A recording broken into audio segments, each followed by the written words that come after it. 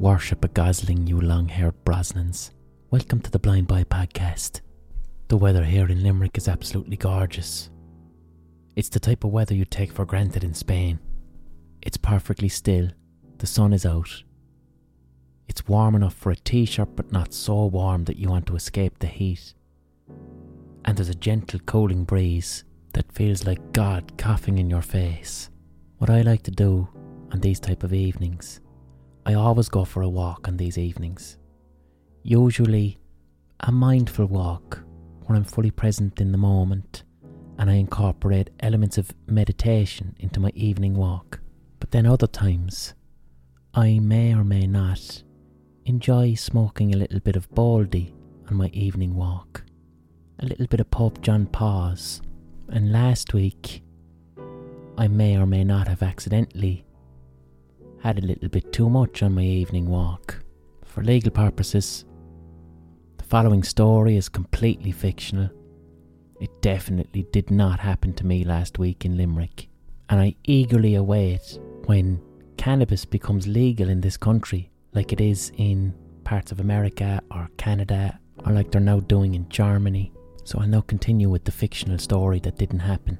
So it was the most beautiful summer evening last week, about 8 o'clock in the evening, where the sunlight is almost pink and it casts long deep shadows and the sky is still blue, and it's like how someone would describe Los Angeles to you. So I looked out and I said, my God, that's beautiful. I need to enjoy that with the assistance of cannabis. But an apprehension came about me. I was like, fuck it now. Alright, the evening is in a very specific moment, okay? And the sun moves fast, right? So you gotta get out there right now. No dilly-dallying, right? You've got about a 10-minute window of extreme beauty out there. And if you miss it, it's gone. So immediately that's the wrong attitude to start off with. So I went to my bong and kind of rushed it a bit. I didn't really check how much I put in. I took one gigantic rip, filled up my lungs, coughed it out, and left the gaff. I'd say I got about 1 minute up the road. And then I said, oh fuck. Right, okay. I think that might have been too much cannabis. It was the feeling you get when you strap into an amusement park ride. You know that you're safe, but you're a bit apprehensive of the feelings that are going to follow.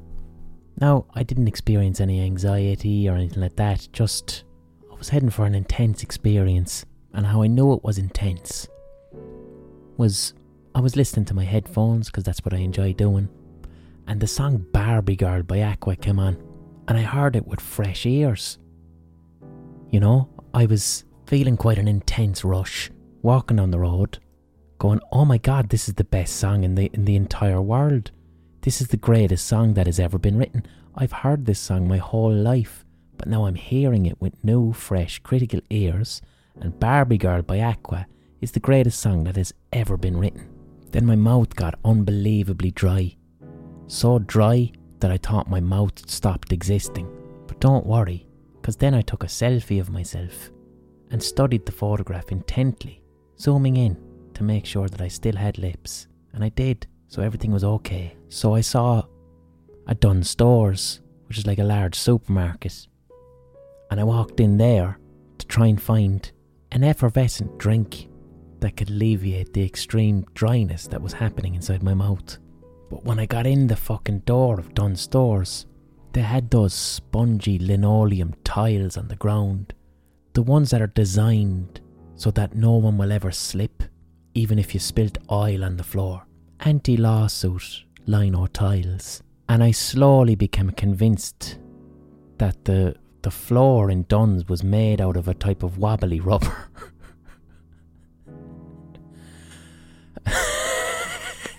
So I had to... I'd love to see the security footage, because I felt like there was a fucking earthquake. Like my legs were... This was serious business here. The ground was made out of real wobbly rubber, and I was going to fall at any moment. Listening to Barbie Girl on loop, in a dilemma whereby I didn't know how I was going to get to the fridge that had the drinks, because the only way I could move around Dunn's was if I was holding something at all times.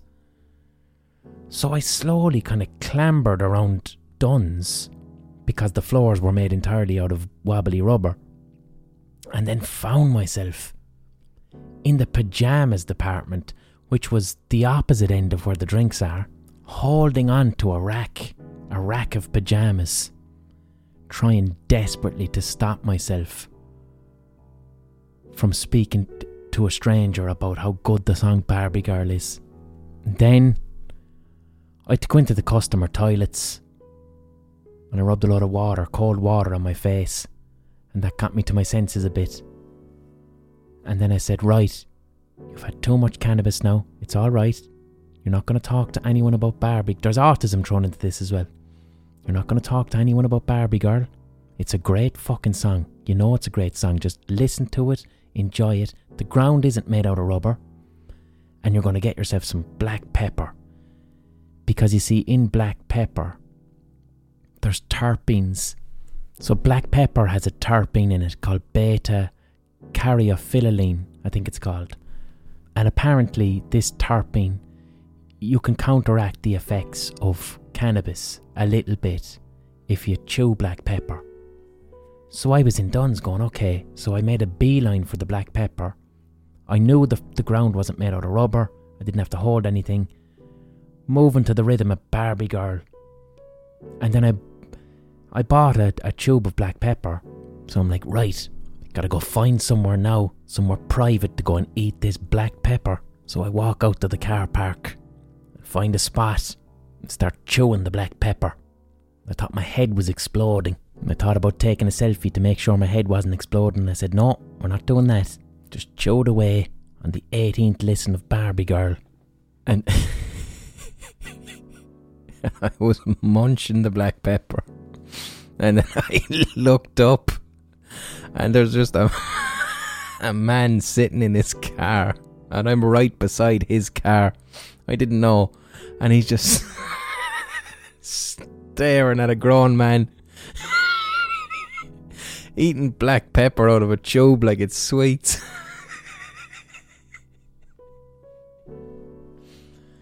So this podcast is sponsored by Dunn Stores. And it did work, and the high smoothed it off, and I got on about my business in a nice mellow gentle way. So that's a fictional story that didn't happen to me last week. I'm not advocating for the use of cannabis. Cannabis, like any substance, is to be used by adults responsibly. Of course you can't do that in Ireland. It's very difficult for anybody to use cannabis responsibly in Ireland because no one knows what they're buying because it's illegal. But in Canada, for instance, you could literally walk into a shop.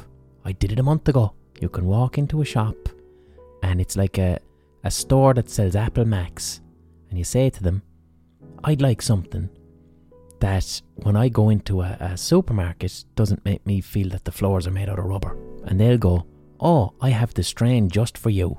I can confidently predict that this won't happen with this particular strain right here. So the reason I'm talking about this week is I'm currently writing a short story about a poutine maker in the 1890s in Ireland. Now poutine it's moonshine. It's distilled alcohol, it's spirits that are made illegally in Ireland. And poutine has been made in Ireland for hundreds and hundreds of years, maybe even longer. So if I'm writing a short story that's set in 1890 and it's about someone who's making poutine, then I make sure that the research that I'm doing is really, really fucking solid. I go very deep with research because it's enjoyable. It's time travelling empathy. If I'm to write a story set in Ireland 130 years ago, I want to know what the air smelled like. I want to know what the grass looked like. What clothes did people wear? What did they eat? What did their food taste like? And one of the best sources for this is to read folklore. And we have an absolutely beautiful resource here in Ireland. It's a website that fucking anyone can use, and I adore it. It's called duchas.ie, duchas.ie. And what this is that it's a website I think it's run by UCD, where they tried to collect as much Irish folklore as possible. And it's a beautiful archive of stories and recipes and superstitions from regular Irish people who lived a long time ago. A lot of it was an attempt to preserve in writing Irish stories that were only passed down in the oral tradition, because these people may have not been able to read or write. The bulk of the folklore comes from what's called the Schools Collection, which was an absolutely brilliant thing that was done in Ireland between 1937 and 1939. Basically, the Irish Folklore Commission went to 5,000 schools in the Irish Free State. 5,000 schools. Now this is 1937. So these children, they might have been the first generation of their families to receive an education. And they went to these 5,000 schools, and you're talking 50,000 children, and they said to the kids, speak to the old people in your village, speak to your grandparents, speak to that man who lives up in the hill who's going to die, because these people have stories that are going to die with them. And go to these people and just say to them, tell me a story, tell me something about your youth. And what they ended up getting was like oral history, information about the landscape, folk tales, legends, riddles, games, recipes, crafts. And these kids wrote all this stuff down and submitted it to the Irish Folklore Collection. And like I said, this was huge. You're talking 50,000 children in the 1930s in Ireland and saying, tell me something about who we are. And you have to realise too, so this is 1937. So if you're talking to an 80-year-old in 1937, they were born in 1857. Their parents lived through the famine. And also, these old people grew up colonised. They grew up in the Irish Free State when it was controlled by Britain and they were fully colonised. They didn't have a national identity. They were told that they were dirt. So this Schools Collection of Folklore was an attempt to say, we are somebody, we have stories and we have traditions, and these things are worth recording. And now we can do that because we're no longer under British rule. Unfortunately, because of that, the Schools Collection of Folklore from the 1930s, they didn't collect any folklore from the 6 counties in the north of Ireland. This project only happened in the 26 counties in the Irish Free State at the time. So that's an awful shame that we didn't get to collect the folklore of the north of Ireland. And the best, whatever about folklore, the best mythology, the best Irish mythology comes from up north. The Fenian cycle is all up north. So you can go to this website, duchas.ie, right now, and there's 750,000 pages of this folklore that was collected by Irish school kids in the 1930s, and you can see it in their handwriting. And it's one of the most beautiful, wonderful resources that we have in this country. I adore it, and I'm so proud and glad that it exists, and I wish more people knew about it. And you can search through it. So when I was researching my story about a poutine maker in 1890, this is my primary source, because that's a legit source. I just typed poutine into this website and I can see recipes for poutine that are 150 years old. But when you type in poutine, you get the best stories. You get the maddest fucking stories. People who met the fairies, or people who had supernatural occurrences. And there's a reason I started the podcast talking about smoking too much hash and ending up in Duns thinking the floor is made out of rubber and eating black pepper in the car park. When I told that story, I didn't mean to tell it as, oh, listen to this weird thing that happened while I was high. The reason I told it is, here's a specific story that happens in Ireland under Prohibition, when cannabis is illegal. You don't know what you're consuming, you don't know what the right amount is, and mad shit happens. And the exact stuff occurs in this folklore collection amongst people who are either distilling poutine or who were drinking poutine because it was illegal. The British government from, I think, the 1600s onwards had started to introduce very high taxes on like whiskey or gin. Spirits became very, very expensive in Ireland because of taxes. So in the 1700s, the 1800s, the early 20th century, most Irish people were incredibly poor. They couldn't afford whiskey, forget about it, so they drank illegal poitín. But because the poitín was being made illegally, they didn't know how strong it was, they didn't know if it was cut with anything, and it would drive people mad and make them have visions and hallucinations. And then they'd tell these stories as if they were things that actually happened. So here's one story here, and it was written in Mayo, County Mayo, in the 1930s, by a girl of about 10 called Nora Ní Chuineagan. And she is getting this story from a man called Mr. Cunningham, who's in his 60s. And all this information is written down here in the folklore collection. And he says, one night, 2 or 3 men went for poitín, and they said to one another before they left that they would not take much. When they went, they kept drinking until they got very drunk. They walked home, and then the fairies put 2 of the men astray, and one of the men fell by the roadside and could not go home. People went searching for him. They brought their dog with them. The dog ran off and at last got the man. He was lying in a drain with his head. The drain was full of water and the drunken man was stiff with the cold, and they brought him home. It was a long time before he got better. And a pattern emerges, and there's hundreds of these stories. And a pattern emerges when the poitín is involved, where it's usually men out walking on their own, and then they're led astray by some invisible supernatural force, usually the fairies. Here's another beautiful story that I found, because this is a UFO sighting in Cavan from 1909, and I shared this on Instagram last week, and I ended up getting into the local newspaper in Cavan with this old story. But this is a beautiful little story, and it was collected by a girl called Sissy Leddy. Again, she might have been 9 or 10. It was collected in October 1937 by one of her parents, and the incident happened in 1909. So the story is called Fairy Lights. My mother told me this story about a mysterious light my uncle Patrick Cosgrave of Inishbeg saw.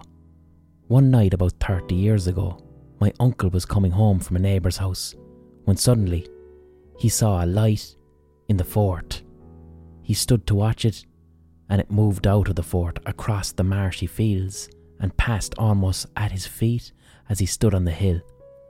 He watched it moving on until it disappeared into Kilnaglair Fort. He got scared and ran home and was nervous.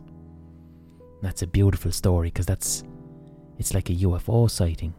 And there's many stories like that. And what I love about that is the forts. So in Ireland, we have ancient forts. Now these could be 800 years old, 900 years old, somewhere where a wooden castle once stood, or a building of some description that was, like, I'm talking the 1200s, the 500s, could be 2000 years old, longer. A building somewhere in the countryside in Ireland that once stood, and they were often built on mounds of earth for protection. Then the building disappears, and all you're left with is an unexplainable mound of earth or different rings. And the people of Ireland, because we didn't have written history, would just assume that these mounds of earth or these rings were fairy forts, that they weren't built by human beings long ago. These were supernatural sites where the fairies lived, but you couldn't see them because they were from the other world. So you never fucked with these sites. And that's why we still have loads of them. That's why Newgrange still exists. We have a giant passage tomb called Newgrange up in Meath that's 5,000 years old. It's older than the pyramids. And nobody fucked with it in 5,000 years because they're just like, we don't know who built this.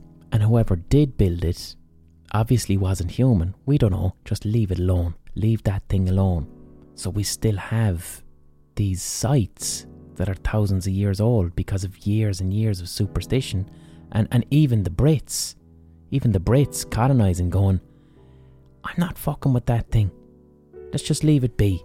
Now some of them did, and sites were destroyed, but other ones were like, I'm just not going to fuck with the very old thing over there. But that story I read out there from County Cavan in 1909, where a man is walking home on his own and he sees a strange light float gently across the ground from one fort to another.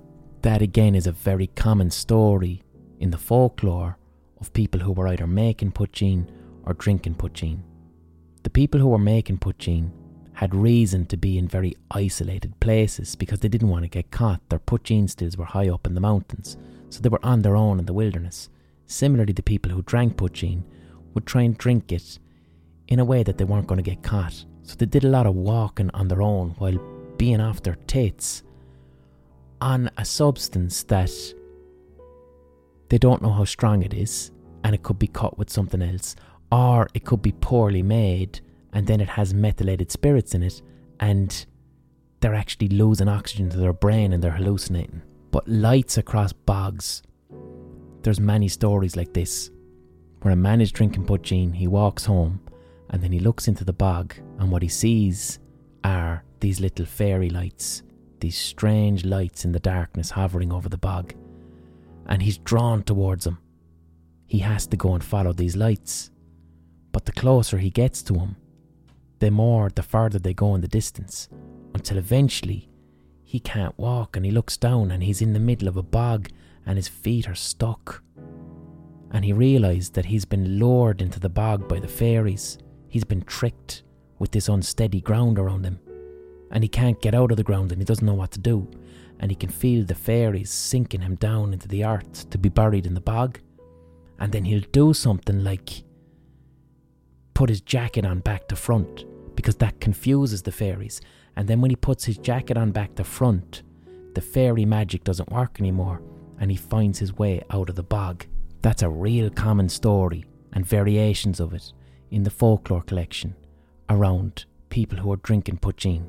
And it's a story that is unique to their environment, unique to their culture.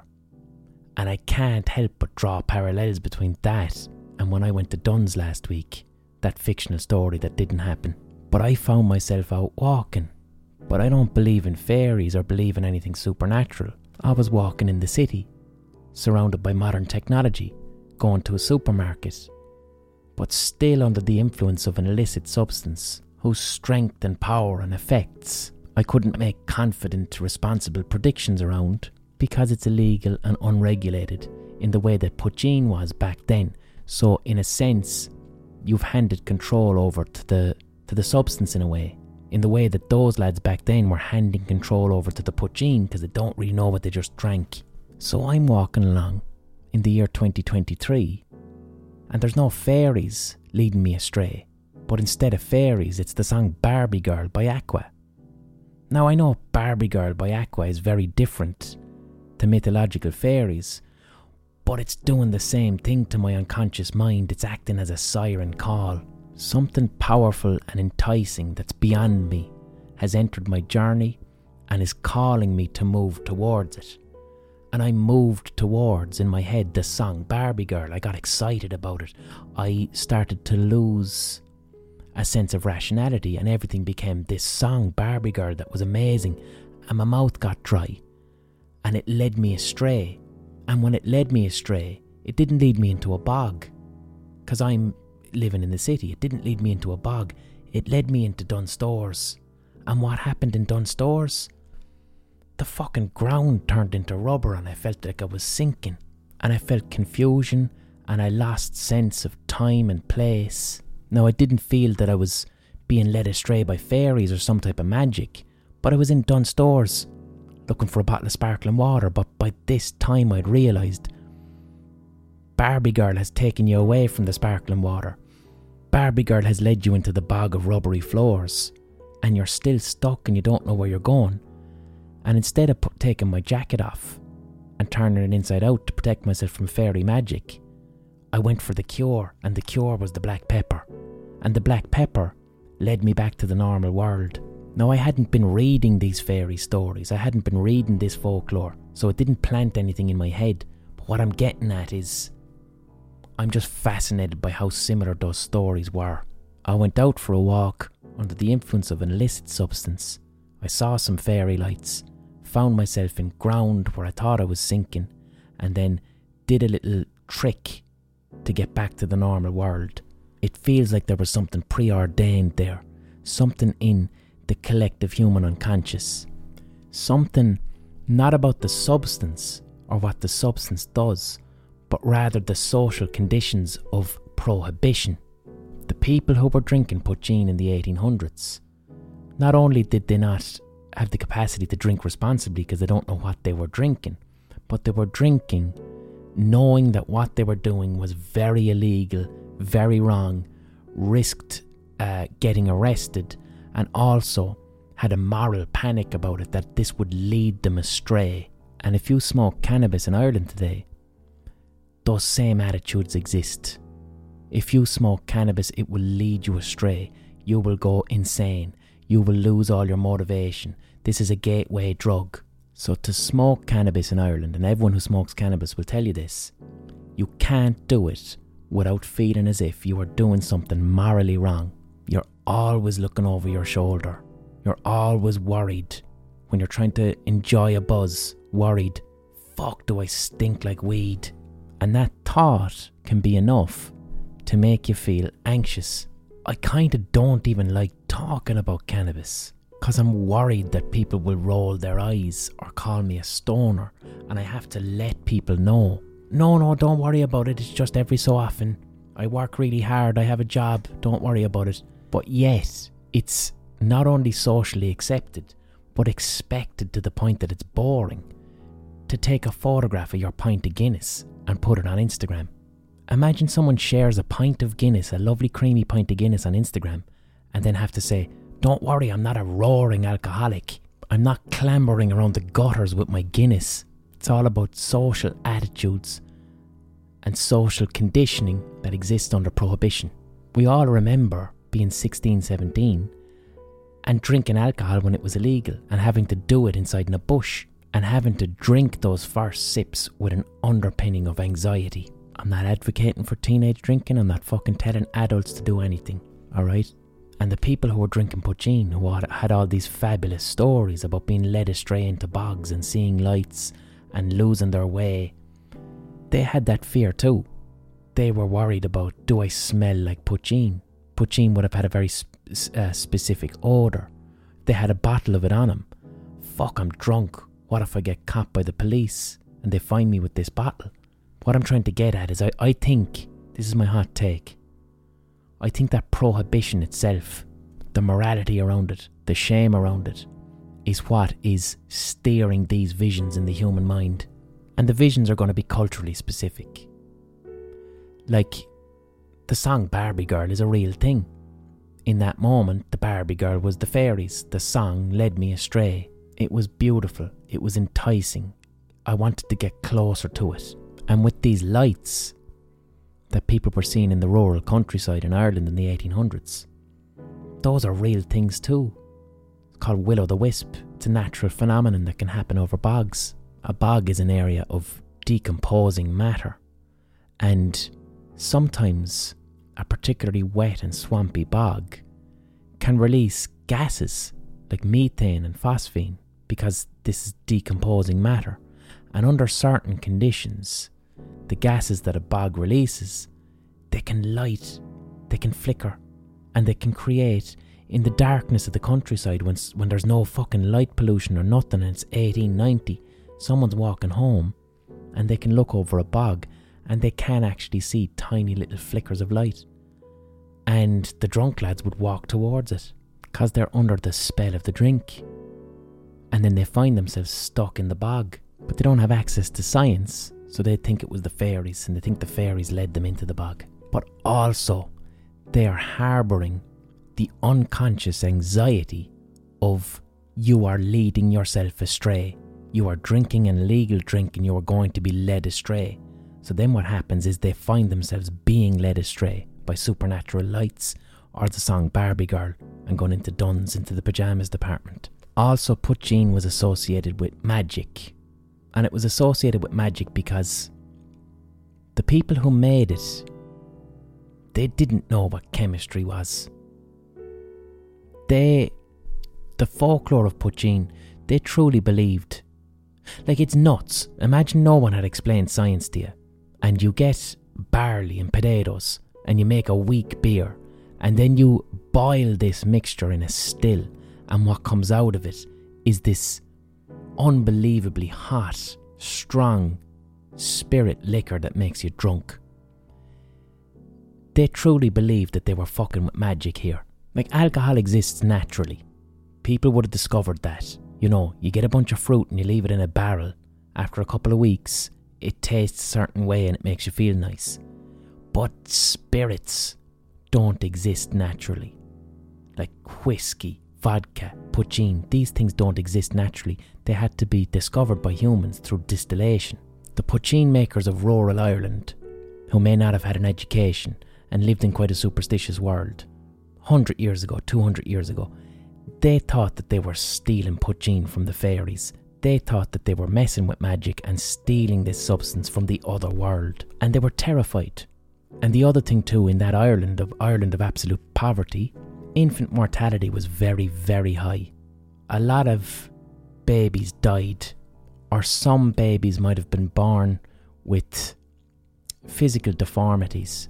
All of the things that can occur in humans, which we now have names for. Back then, people in Ireland believed that it was the fairies.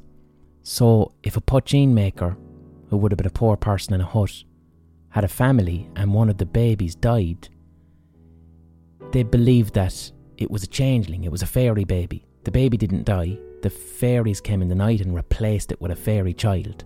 Similarly, if the child had been born with a deformity. And the people who distilled poitín thought that this was the fairies taking revenge on him.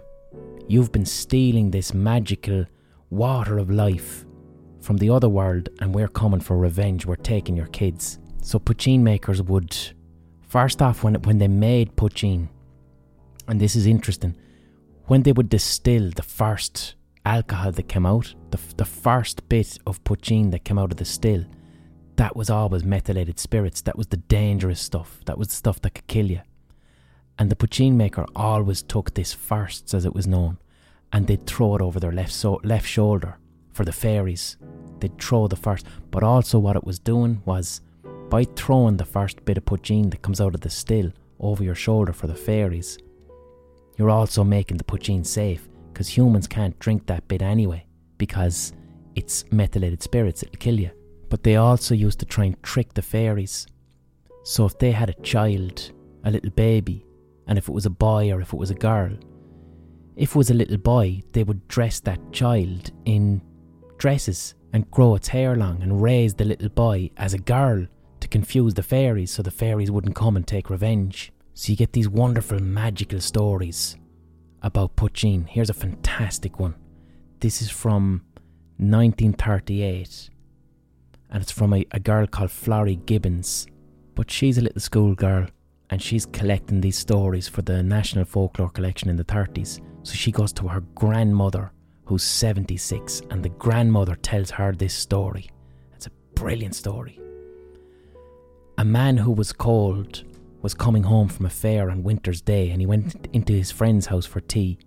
He tied his horse outside and went in. The horse was thirsty, and he reached his head over and drank a tub of poitín, which he thought was water. So the horse outside the door is after accidentally drinking poitín, right? After a while, the horse fell down drunk. When the man came out to go home, he saw his fine horse dead. Immediately, he got out his knife and skinned the horse. And the man put the horse skin in a bag and brought it home.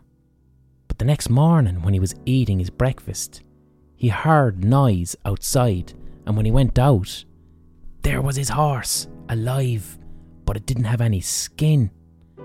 He went out to the barn, and he got a sheepskin, and he put the sheepskin on the horse that he'd just skinned.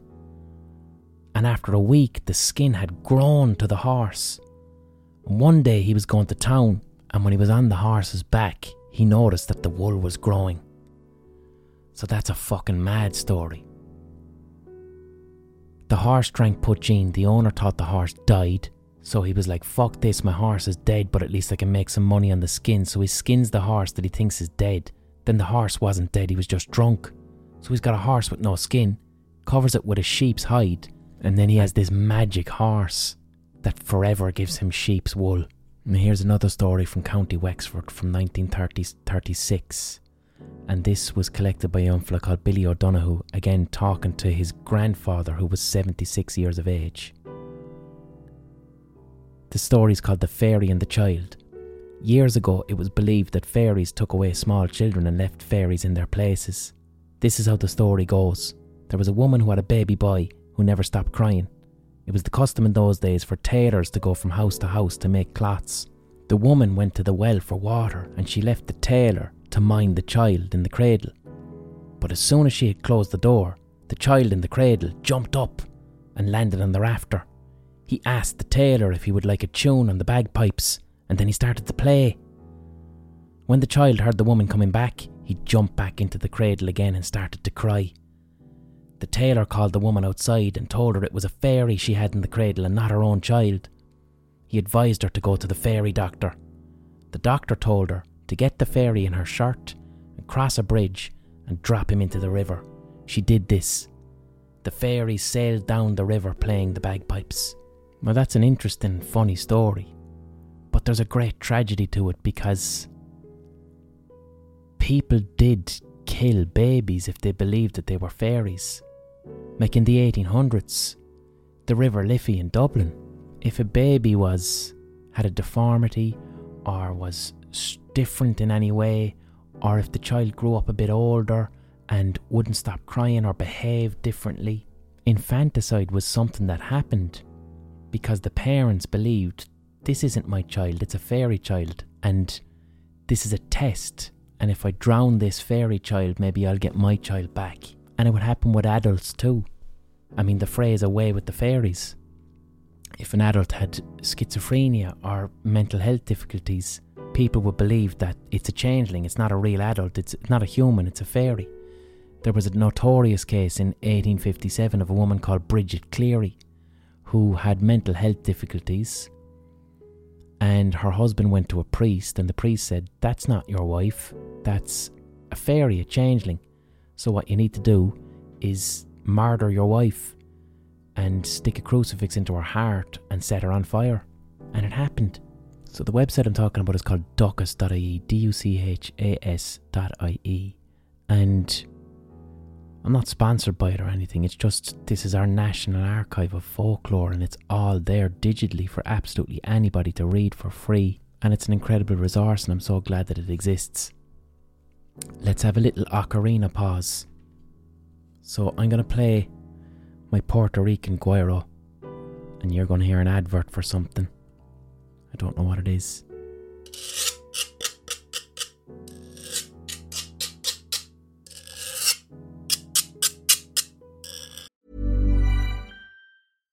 One size fits all seemed like a good idea for clothes. Nice dress. It's a t-shirt.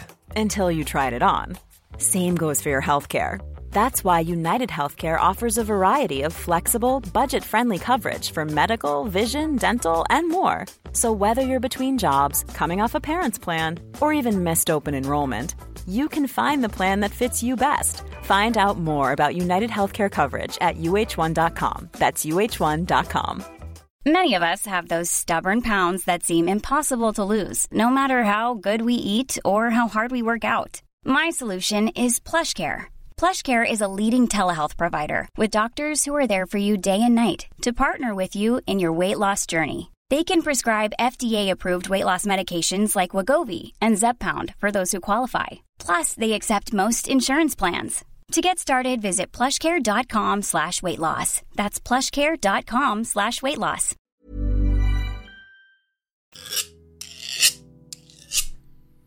That was the Puerto Rican guiro pause.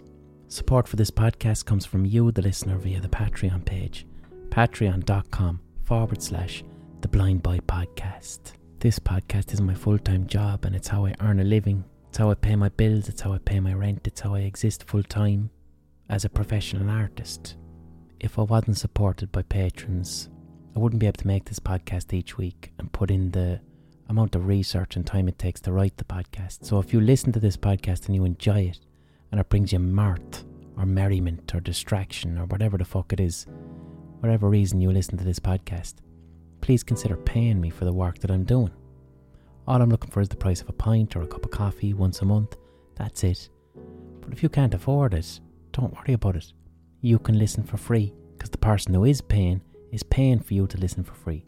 So everybody gets a podcast, and I get to earn a living. It's a wonderful model based on kindness and soundness. Patreon.com/The Blind Boy Podcast. I don't put exclusive content on the Patreon because I just like to keep the podcast free for everybody rather than creating exclusive content that people pay for. I like the fairness of some people paying and then everyone gets the same access to the same podcast. I think that's nice. Also, give me a follow on Instagram, Blind Boy Boat Club. I'm trying to build up my Instagram. Also, if you go to the pinned story on my Instagram, you will see a link to pre-order my brand new collection of short stories, Topographia Hibernica, that's coming out this November. You can pre-order all around the world, and if you pre-order, there's a limited edition of copies that I will sign that you can get your hands on in November, but you can buy now. And also, it'd be good to pre-order the book, because if there's a bunch of pre-orders, then that means I entered the charts, the book charts, when it comes out in November, and it would be class in particular to get into the UK book charts if I could. I released an audiobook last week called Small Bones in a Fist. You can get that wherever you get your audiobooks. It's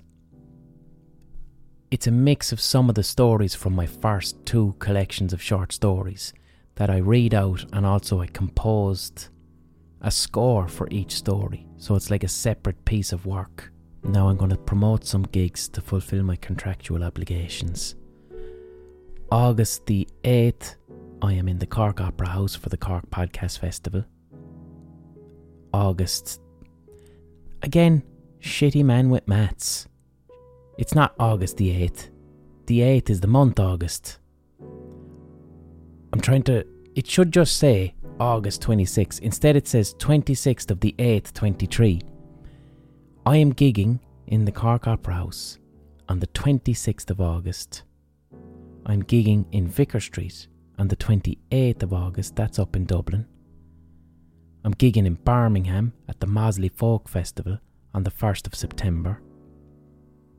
I'm gigging in Dunleary in the Pavilion on the 9th of September. And then on the 18th of November, I'm up in Belfast in the Waterfront. I hope all that made sense. Those are the gigs that I have coming in the next 6 months. Live podcasts. They're always great crack. Come along. So for the second half of this podcast, I'm going to answer some of your questions, because last week I did a question answering podcast and I was asked around 500 fucking questions on Instagram, and I only answered one. I answered one question last week about the history of carrot cake. So I'm going to try and take more questions this week.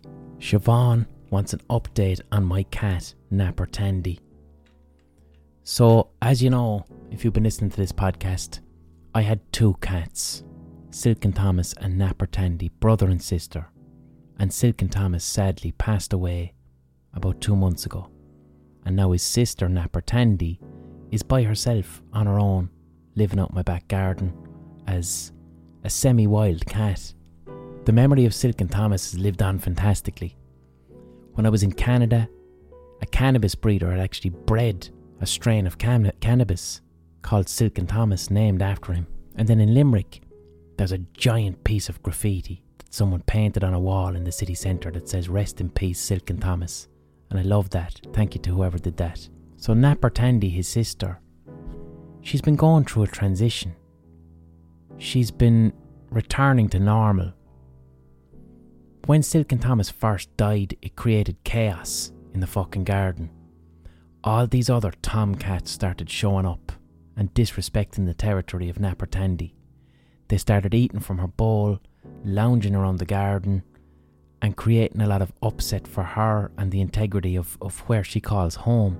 And I was really fucking worried about this, because I came to the assumption that her brother Silk and Thomas, even though he was neutered, his male's urine, his male piss, was keeping away the other tomcats And I was afraid that because he wasn't marking territory anymore, that the other tomcats were coming in and going, well, we'll do whatever the fuck we want here. And then poor old Napper Tandy is having her dinner stolen, having some tomcat sleeping in her bed. I even entertained the idea of buying lion's piss on the internet. You can buy lion's piss on the internet. I was going to buy lion's piss, male lion's piss, and spray it all over my garden. I was going to piss all over my garden to try and mark it to keep out the toms. Well, what's happened is the balance is kind of restored.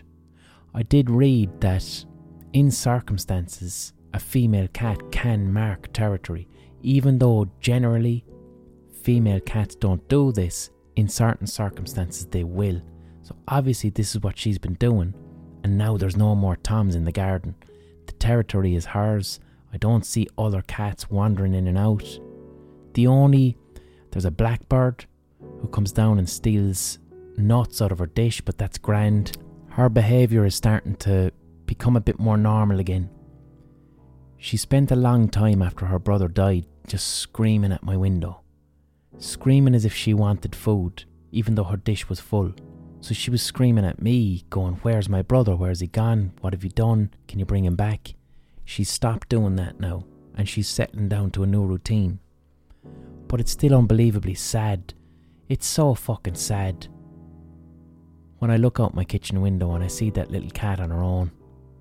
And I can't cuddle her, I can't touch her because she's feral. I can't go near her. So I can't even comfort her. But to be honest, she wouldn't even understand the language of that comfort. She doesn't understand touch. She hasn't been raised, domesticated like a kitten. So she's just out the back on her own, and I have to make sure that I'm not projecting human loneliness on her. But at the end of the day, her and her brother were born together and lived their whole lives together, and they had a narrative to their existence. They would fight with each other. I'd be in the kitchen and I'd hear all hell break loose inside in their fucking bed. They lived in a little cat house that I built. They'd be kicking the heads off each other inside, and fire would be flying in the air. And then I'd look out and there'd be silence, and then they'd rub noses and they'd kiss, and they'd fight and kiss and make up. They'd have a little ritual when it came to dinner times, even though she was physically dominant because he was half blind and deaf. He would always eat first. So he would eat, then she'd stand back, and then she'd go and eat, and they'd share their food with each other and dole it out equally. Their lives had a lot of narrative and purpose because there was two of them. And the conflict was a huge part of that narrative and purpose. They were like an old couple, fighting, making up. They had routine to their days. In the evening times, one of my favourite things to see, especially around summer, there's a little wooden fence. And in the summers, we'll say from now onwards, when that evening sun is hot and it's the last hour of sun, the two of them used to sit up together on this wooden fence, and they would just stand still like statues for an hour and let the sun warm their white fur. And this was a ritual. This was just a given. I would look out the window at 8 o'clock and there's the two cats, and they're basking in the sun and getting the last hour of it. She doesn't do that anymore now. She's found a new spot, and she sits down by herself in a different corner and lets the sun hit her. But the ritual where the two of them would stand up high on that fence, that ritual is gone. So the entire pattern of her day has changed completely. And she's not as enthusiastic about her food anymore. I've considered changing brands. I feed her a brand called Go Cat, and I'm thinking of fucking mixing it up now and switching over to Whiskas or something, or maybe go all out, get that Royal Canin shit, the stuff you get in the pet shop, the real good stuff, and just change her food maybe. I don't want to go projecting humanity onto a cat, but the toms aren't arriving, things are settling down. But if I'm being honest, I'm just seeing a very lonely cat by herself, who can't speak to me, can't talk to me, won't let me touch her, and she's just by herself, and her entire routine has been fucked up, and she's trying to figure things out. And the thing that breaks my heart most is she doesn't have conflict in her day anymore. Because I saw a lot of meaning that came from that conflict. When they would fight, they would also make up, and they'd rub noses, and there was affection. And the affection came from the fighting, and now she doesn't have any of that anymore. She just has walls. And I don't see her interacting with other cats either. So I hope she's going to be alright. And I hope the fucking winter, man. Whatever about the summer with the lovely heat coming in and she gets to bask. When it starts getting windy and cold and freezing and raining, and she used to go into that bed. She's on her own now. I used to look into the bed at night time, and there could be a fucking storm or frost and it was freezing, and I'd look into that bed and I'd see two little white cats unified as one ball of heat, heating each other, sleeping with each other, clearly, deliberately serving a purpose to keep each other warm, dry and safe. And that's gone now, and now she's just by herself as a weird little feral cat who doesn't have relationships with humans or other cats. But what the fuck do I know? I could be projecting a bunch of human shit on that cat. She's got food, she's got shelter, she has territory. Those are three staples of her existence that she has, and they're not going away, and she seems cool with it. Owen asks, what one piece of advice would you give a person when they're battling with low self-esteem? So self-esteem is our personal opinion of ourselves, how we feel about who we are as an individual. And if you struggle with feelings of anger, rage, envy, jealousy, guilt, shame, if these are kind of repeating patterns in your life, and what I mean is you're always jealous of someone or always envious of someone, or there's always somebody who, when you think about them, they make you incredibly angry, and this person just changes throughout your life. It becomes a different person each time, but what's ever present is the feeling of envy or jealousy or rage. That can actually be an indicator of low self-esteem. You can have a low opinion of yourself. And when we have low opinions of ourselves, it tends to be because we've placed our self-worth, our sense of worth, in external things or aspects of our behaviour. So we can have this assumption bubbling underneath that we're only as worthwhile as our achievements, our social status, how physically attractive we are, how much money we have, what our job is, whether we're single or in a relationship.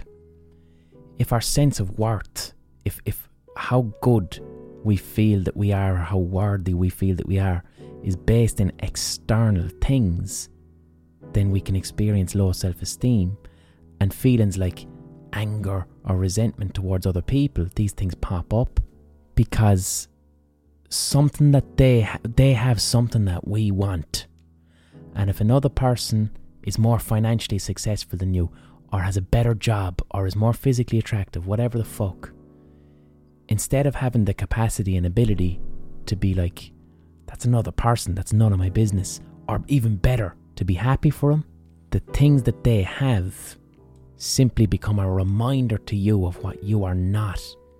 And this can feel deeply threatening. But even to experience that feeling of threat is threatening in itself.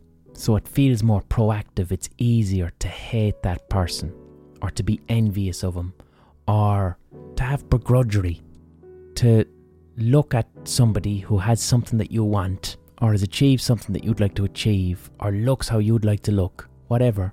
If you find yourself minimising them, reducing them in your head in some way, they're only successful because their parents are this. They're not really good looking, they're just tall.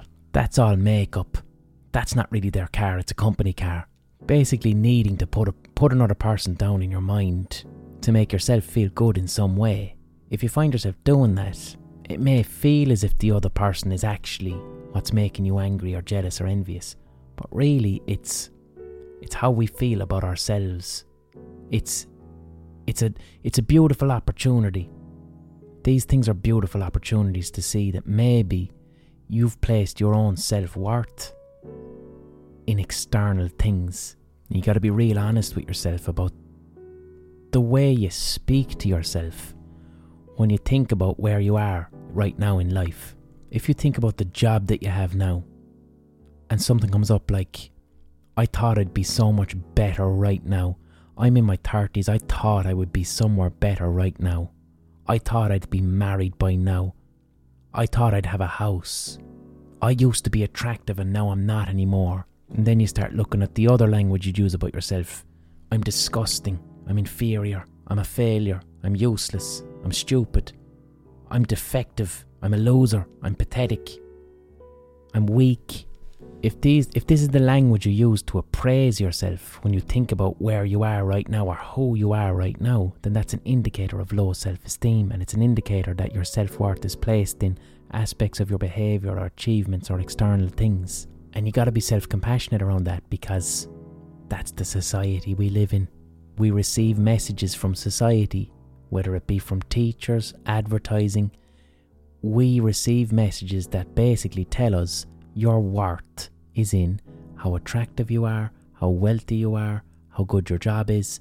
These are the messages that we receive in this society. And it's a fucking myth. It's bullshit. We're all born as equal, gorgeous little babies, and we never lose that. And when we die, the soil doesn't give a fuck. We all decompose and turn into chemicals. The grave doesn't give a shit about your job. All of us have equal intrinsic worth, and that's truth. That's the truth of being human. We all have equal intrinsic worth. People look differently, people have different skills, people have different abilities, some people have more luck, but our society tells us to confuse these things with personal worth, and that's simply not true. So the question was, what one piece of advice would I give a person who's struggling with no self-esteem? Actively try to be your own best friend. Think of someone in your life who you love. It could be your best friend, it could be your partner, it could be a sibling. There is someone in your life who you love and adore because of who they are. Sometimes they might disappoint you. You're not always happy with their behaviour. Sometimes they do amazing things and you feel great about them. But ultimately, you just fucking love this person because that's who the fuck they are. That's who they are, and you love them. And if they lose their job, if they get made redundant, and then they feel worthless, they feel like a piece of shit, they feel embarrassed to be unemployed, you don't feel that way about them because you love them for who they are, and it's your friend who you love and they happen to be unemployed right now. And I bet you don't give a flying fuck what they look like either. They might think their ears are huge, or they have a weird nose and this makes them feel real uncomfortable. You don't give a fuck because you love them for who they are. And if they come to you and say, I feel so worthless because I have a job that I think is shitty, and I went to college and I'm not doing anything with my degree and I feel worthless. When they say this to you, you want to climb into their head and say to them, I wish you could see how wonderful you are, and I wish you could see how wrong you are to think that you're worthless because you don't have a good fucking job. Now imagine you could be that way with yourself.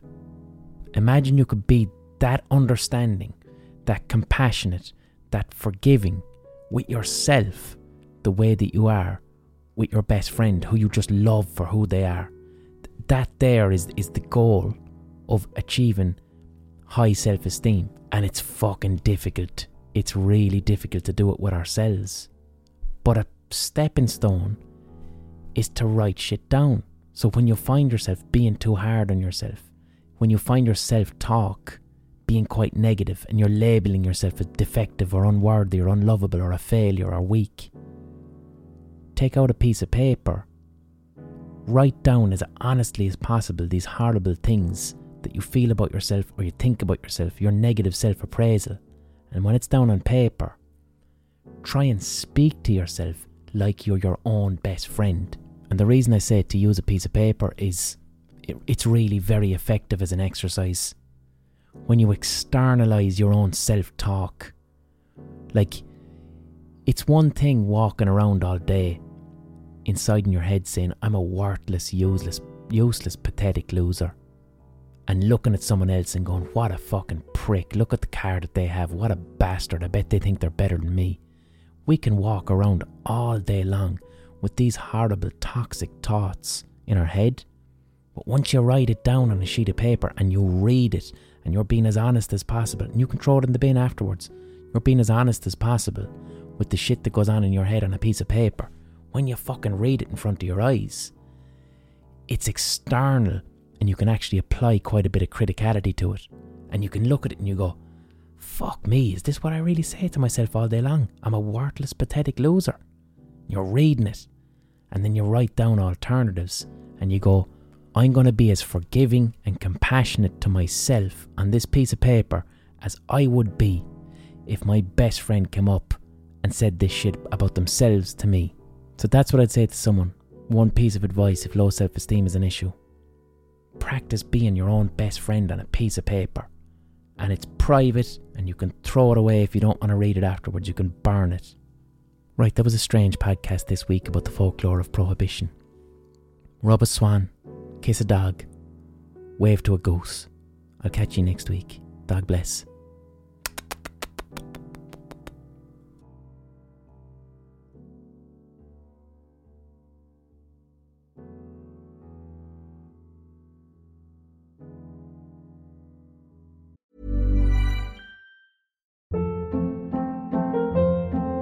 Hold up. What was that? Boring. No flavor. That was as bad as those leftovers you ate all week. Keke Palmer here. And it's time to say hello to something fresh and guilt-free. Hello Fresh. Jazz up dinner with pecan-crusted chicken or garlic butter shrimp scampi. Now that's music to my mouth. Hello Fresh. Let's get this dinner party started. Discover all the delicious possibilities at HelloFresh.com.